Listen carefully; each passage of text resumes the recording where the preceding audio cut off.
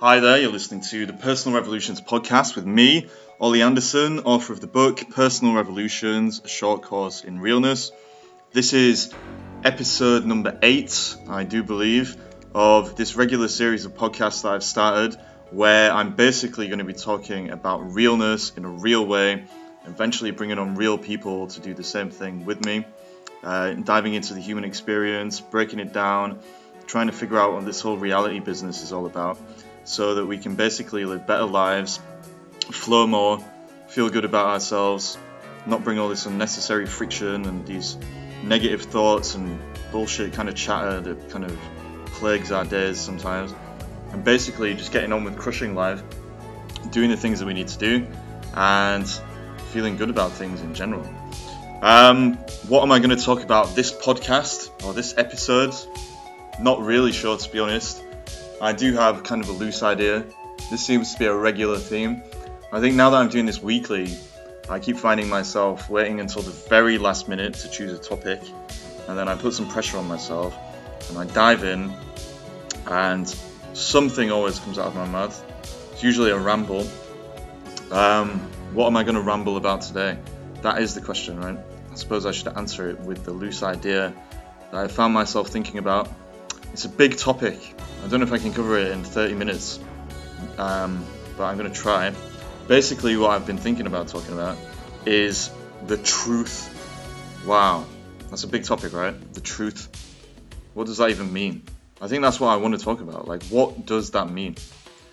We live in a world where so many people think they have the truth, me included sometimes, everybody really, but we don't really think about what that actually means. And then people get all postmodern and they say, well, nobody really has the truth, nobody can really understand reality because everybody's looking at it from their own subjective experience and yada yada yada.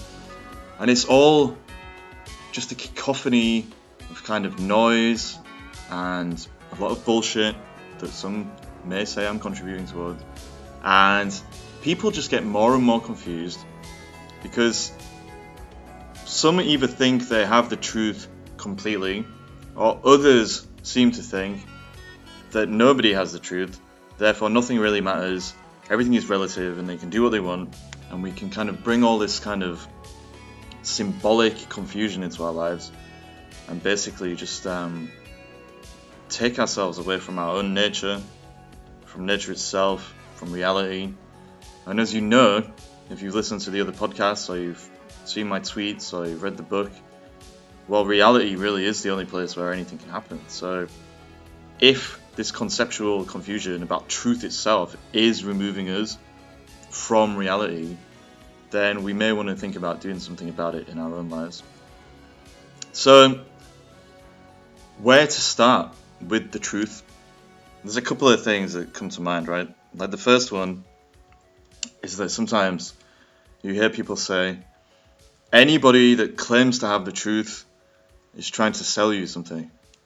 Or never trust anybody who claims to have the truth. And I think that is very true to some extent. I think the ego that I've mentioned in every other podcast before this one, and I'll probably mention in this one, the ego seeks short-term solutions. It seeks magic bullets. It seeks control, closure, all of the conceptual stuff that I've mentioned, particularly in episode 4 of this podcast series, which was about forgiveness. If you're lost in the ego, you kind of want the truth because you want to explain things, but you only want a very specific kind of truth. You want conceptual truth, narrative truth, something that you can construct to kind of explain away all of the things that you don't want to know about life or you don't want to face about yourself, and create a neat little bubble in which to live, so that you don't really have to kind of grow in any real sense. So that seems to be probably the most popular kind of truth for the ego, which is ultimately just a rationalization. You know, that's all the ego really does. It rationalizes to keep itself in place so that we don't become real and kind of grow out of it. Now, it's not like a living thing. It's basically, as I've said many times before, it's the opposite of life. It's the most untrue of all things. It's static, It's an illusion. It's nothing. It's literally nothing. It's just something we believe is there because we believe we are it, and it causes all this trouble in our life. So that is one kind of truth that seems to be out there. People rationalizing, people trying to explain their intentions, the fear, pride, and desire of the ego basically being used as a platform for truth, for people to deliver their opinions, their interpretations, and to treat them as facts. But if you're only doing it because it's designed to keep the ego in place, then it's not truth in any way, shape, or form. Because anything that basically is rooted in the ego is an illusion. An illusion is always the opposite of truth. So, why am I talking about truth anyway? Like, what is the point in kind of exploring this topic? You know, one of the biggest topics in the world. Well, this whole podcast, this whole series, this whole book, Personal Revolutions, is about living with reality so that you can flow into your life, as I've said at the intro to this episode. But you can only do that if you're prepared to value the truth, the true truth, not the ego's truth. So really, one of the problems with being human, if we're stuck in the ego, is that we avoid the truth, which means that we also avoid life. There's a saying, right, from Christianity or somewhere, the truth will set you free. I think that is true. But what will it set you free from? Well, it sets you free from the ego, right? It sets you free from all the interpretive stress and strife that you bring into your life, because you're just putting the monkey mind in the front seat and thinking that these black and white, up and down, left, right, binary interpretations that you bring into your life are life itself. I think the actual saying should be, the truth will set you free, but first it will piss you off, or it'll make you miserable. Because the truth, it's not something that we can grasp completely. All the things I've said about reality really apply to truth. The story I told about the blind man and the elephant in episode 4, it's the same thing, right? Like, most of us seem to have the ego in the front seat because it gives us security. There's nothing wrong with that, really. I suppose it's understandable. It's not judging that. But if you do that, then you think that your interpretations are the end of the line. You forget that there is a kind of consensual truth that we all share. It's beyond individual interpretation. It's something that unites all of us. It's the wholeness that I've mentioned before. It's the flux of reality. All that kind of stuff is true. But you can't grasp it in concepts, because concepts, as I've said so many times, are a signpost to reality, not reality itself. So, if you're trying to get out of your ego and trying to get into the truth, it means that eventually you're going to have to let go of concepts to some extent. You can use them to guide you into the truth, but because they're limited from day one, they're never going to give you the whole of the truth. The whole of the truth is something that you have to experience, something that you have to feel, something that you have to embrace, something that you have to flow with. And you can see it when you're truly connected to life. Peak experiences, like I've mentioned before. All of that stuff is a direction to move in, and you can always go deeper into it. And if you're attached to the ego, the deeper into it you go, then the more the truth will set you free, but the more it will piss you off as well, if you're trying to cling to those illusions, aka the ego. So, I guess that's a brief overview of how I see this idea of truth. Basically, what's true for one of us is true for all of us. We're all looking at the same stars in the sky, but we're all giving them different names based on where we've been in our own life and the interpretations that we've carried over from the past the things we've learned conceptually, things we've been through, we're trying to hide from ourselves.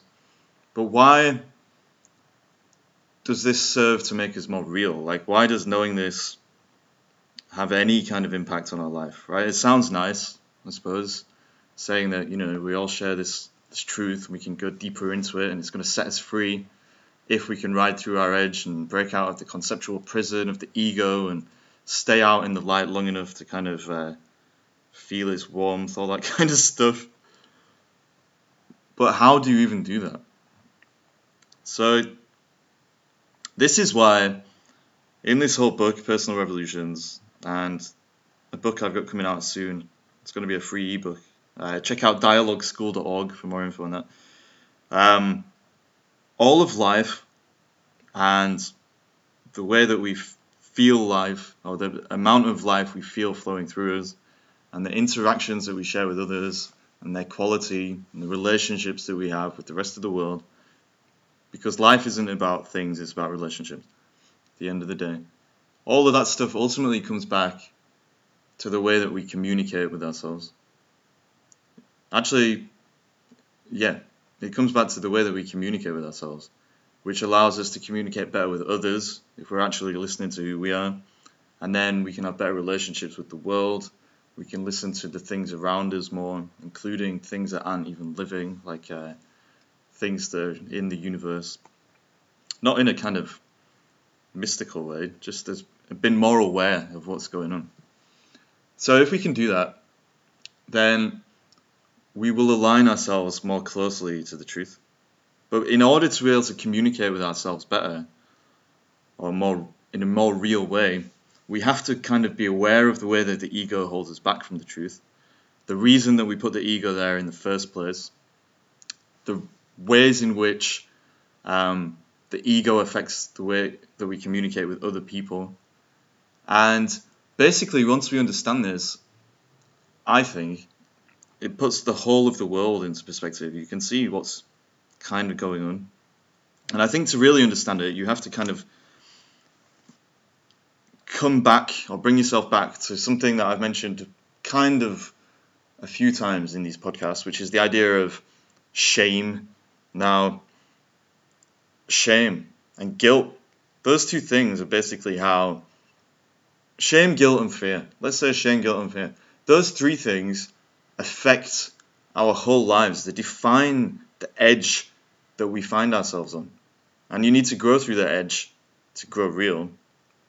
But if these three things, shame, guilt, and fear, are holding you back, then they're holding you back from the truth in the way that we've spoken about. And you're not going to be able to move forward with life. You're going to be locked inside your ego. And it's going to just get worse and worse, because the more you cling to the ego and the more reality changes, the more friction you bring into yourself, the more fragmented you become, and in general, the more miserable you feel. If you want to check out my thoughts on that a bit more, listen to the last episode of this podcast. So, shame. Why does this have anything to do with our relationship to the truth? All right. Well, for whatever reason, I think most of us reach adulthood with some shame about who we are. You might have got it from your parents because you didn't become a banker like they wanted you to be, or you might have got it from a teacher back at school who thought you were an idiot. It might be from, I don't know, some girl who broke up with you 20 years ago and now you're worried about the way you look or the way you feel you should be, or whatever it may be. Shame creates this kind of need within us to put the ego in place. Because if you're ashamed of your real self, you put the ego out there to kind of mask this real self that you feel ashamed of from the rest of the world. So that basically means that if we're only ever trying to maintain that illusory self instead of working through this shame and getting to the level of accepting ourselves, then nothing we really say will be true when we're interacting with other people, because we'll be interacting from the foundation of the ego, the illusory foundation of the ego, not the real foundation of who we are in reality and in truth. Guilt kind of makes this more complicated, because I think guilt is something that is ultimately the most useless of emotions. I really believe it's useless because shame comes from the inside out. So we put that there in a sense to kind of protect ourselves. I suppose there could be an argument where sometimes that serves to help us modify our behavior for the better, to make us better people, to make us more caring, compassionate, as long as that shame doesn't become toxic and we keep feeling it for the rest of our lives and it basically affects the way that we do anything. Guilt is kind of fucked up because it only really comes from outside of you. It comes from the expectations of other people. You know, you should be like this, you should be like that. It comes from assumptions about how the world ought to be, not how it actually is, usually based on the shame that other people are feeling, that they're trying to hide from themselves. Basically, it all boils down to shame. If you feel ashamed of yourself at some level, then you're not going to accept yourself. And if you don't accept yourself, you're not going to be able to accept your potential, and you're not going to be able to move into your real self as you keep growing and making your values valuable to other people and all the stuff that we've mentioned many, many times before. Fear holds you back from the truth and the pride and desire of the ego, but I'm talking about fear here. Fear holds you back because it stops you from pushing through. Pushing through what? Through the assumptions that other people are trying to impose on you, the expectations, the fear that, you know, the ego you've become used to is going to protect you in some way, so you become afraid of letting go of it. It's all about being afraid to grow through that discomfort that made us put the ego there in the first place. And this affects our whole relationship with the truth on every single level, from the most particular level of who we are as individuals in time and space, because it affects our relationships with ourselves. It stops us from being honest with ourselves. It stops us from looking at ourselves in a real way. It stops us from kind of testing ourselves to find out the truth, because we become so reliant on the ego and the little bubble that we built for ourselves to stop us having to face our own shame, that we just don't look inwards. We're always looking outside ourselves. We're looking, for happiness in, the next iPhone or whatever it may be, and we're getting upset about external things that we can't really control because we don't want to look inside ourselves and see the truth about how much power we actually have. So if you can't face the truth about yourself, how can you expect to face the truth of anything else? It's crazy. It's why people become neurotic. It's why people get angry and rageful about shit that doesn't really matter, because they're just clinging on to this illusion, and all the while your real self doesn't go anywhere. If you've got the ego, okay, that's great, but you're not the ego. The ego is nothing. It's an illusion. So if you're in that state, your real self just continues to kind of bubble along beneath the surface, trying to find an outlet for itself. And the more you cling to the ego, the more likely it is that you're just going to self-destruct. You might drink yourself after death, or you might start doing crazy things. I don't know what they may be, but whatever it is, it's going to be self-destructive because it's your real self trying to get the ego out so you can face the truth about yourself. But anyway, yeah, if you can't face the truth about yourself, that's going to affect your relationships with other people, because you'll be trying to maintain the role or the idea about yourself that the ego has put in place. And seen as in our interactions or communications with others, that basically boils down to our opinions about ourselves and the world, then we'll basically get lost in this way of communicating that I call in the book debate, where basically, as this guy David Bohm said, the physicist, we see our opinions not as something that we have, but something that we are. We think that story, that interpretation, is us. And so we just become very defensive about it because we don't want anybody to kind of give us any proof that we may be wrong, because that means we're going to have to finally face the truth about ourselves. The fact that we can't control everything, that we're hurtling towards death, that life is one problem after another, that nobody's perfect, that we're fallible. All this stuff is what the ego doesn't want us to face, because it triggers the shame that we've been trying to hide from ourselves, which is keeping us from the truth in the first place. If you can't interact with other people on a one-to-one basis, then you can't expect to interact with people on a bigger basis, like as teams or societies or organizations or whatever it may be. And it's basically going to affect your relationship with the whole of the world around you. And it all stems from your relationship with yourself.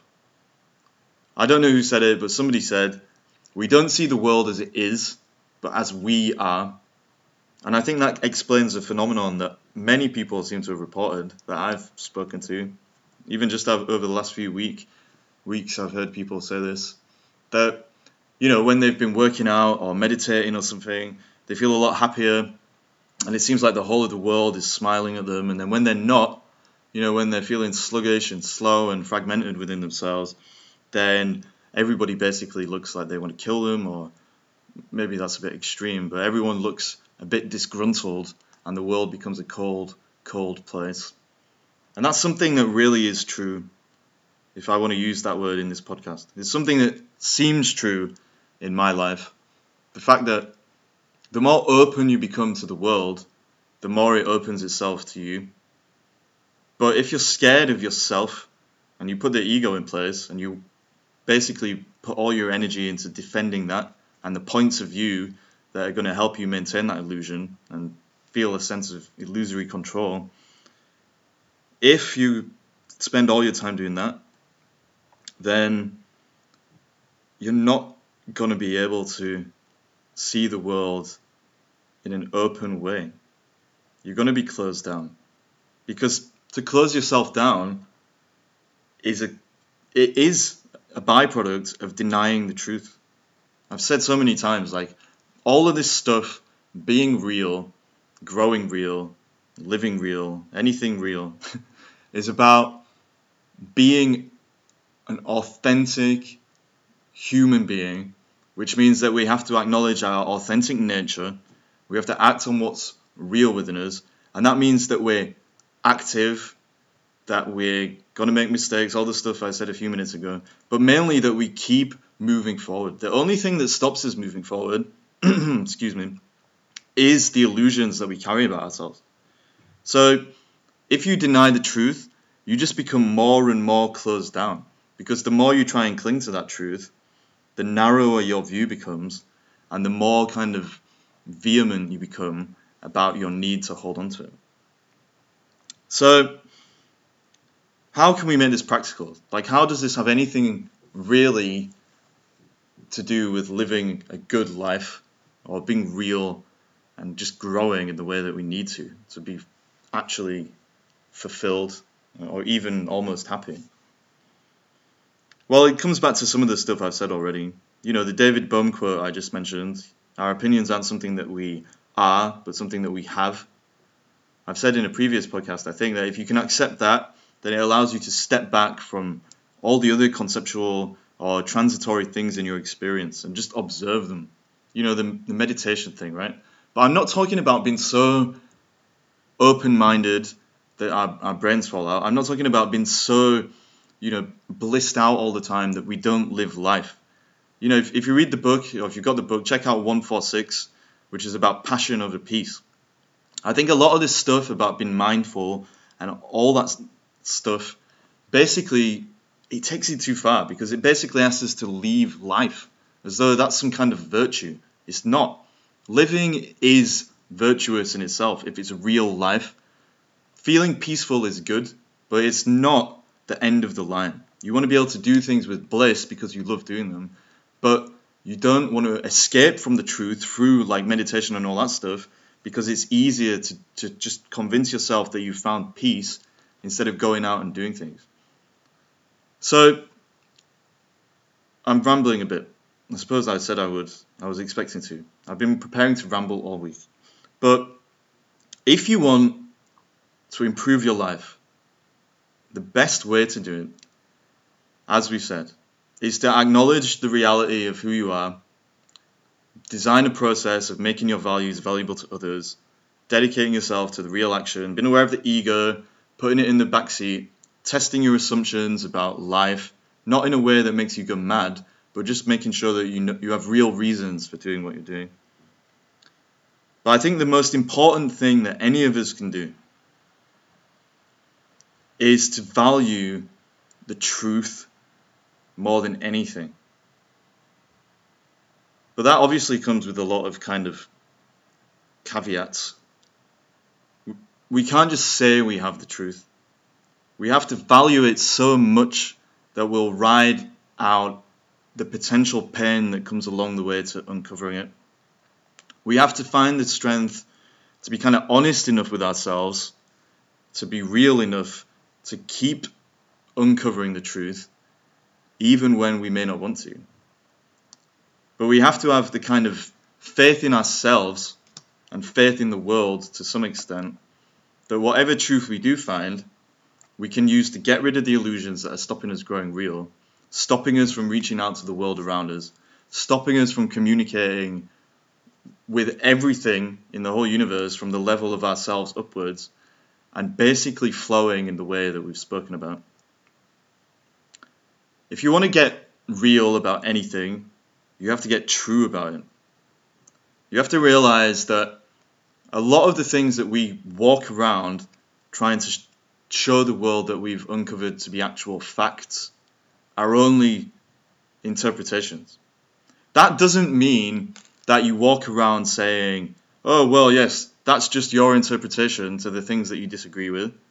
That's the opposite of what we're talking about. Just because everything is an interpretation doesn't mean that some interpretations aren't more true than others.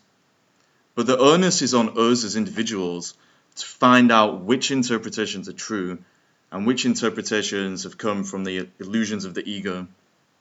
If we can do that, then our lives will always be real, or as real as they can be. We'll be present, because where else is the truth going to be found? But we won't be present in an escapist way. We'll be using that presence to create a true, real direction for us to keep moving in, so that we can keep growing, keep loving, keep being, keep doing all the things that need to be done for us to make ourselves more real and to bring the world around. I'm going to stop there. That was my little rant about the truth. Really appreciate anybody who managed to make it all the way through. I suppose I'll appreciate the people who didn't, but they won't be here to receive such appreciation. What do I want to say at the end of this podcast?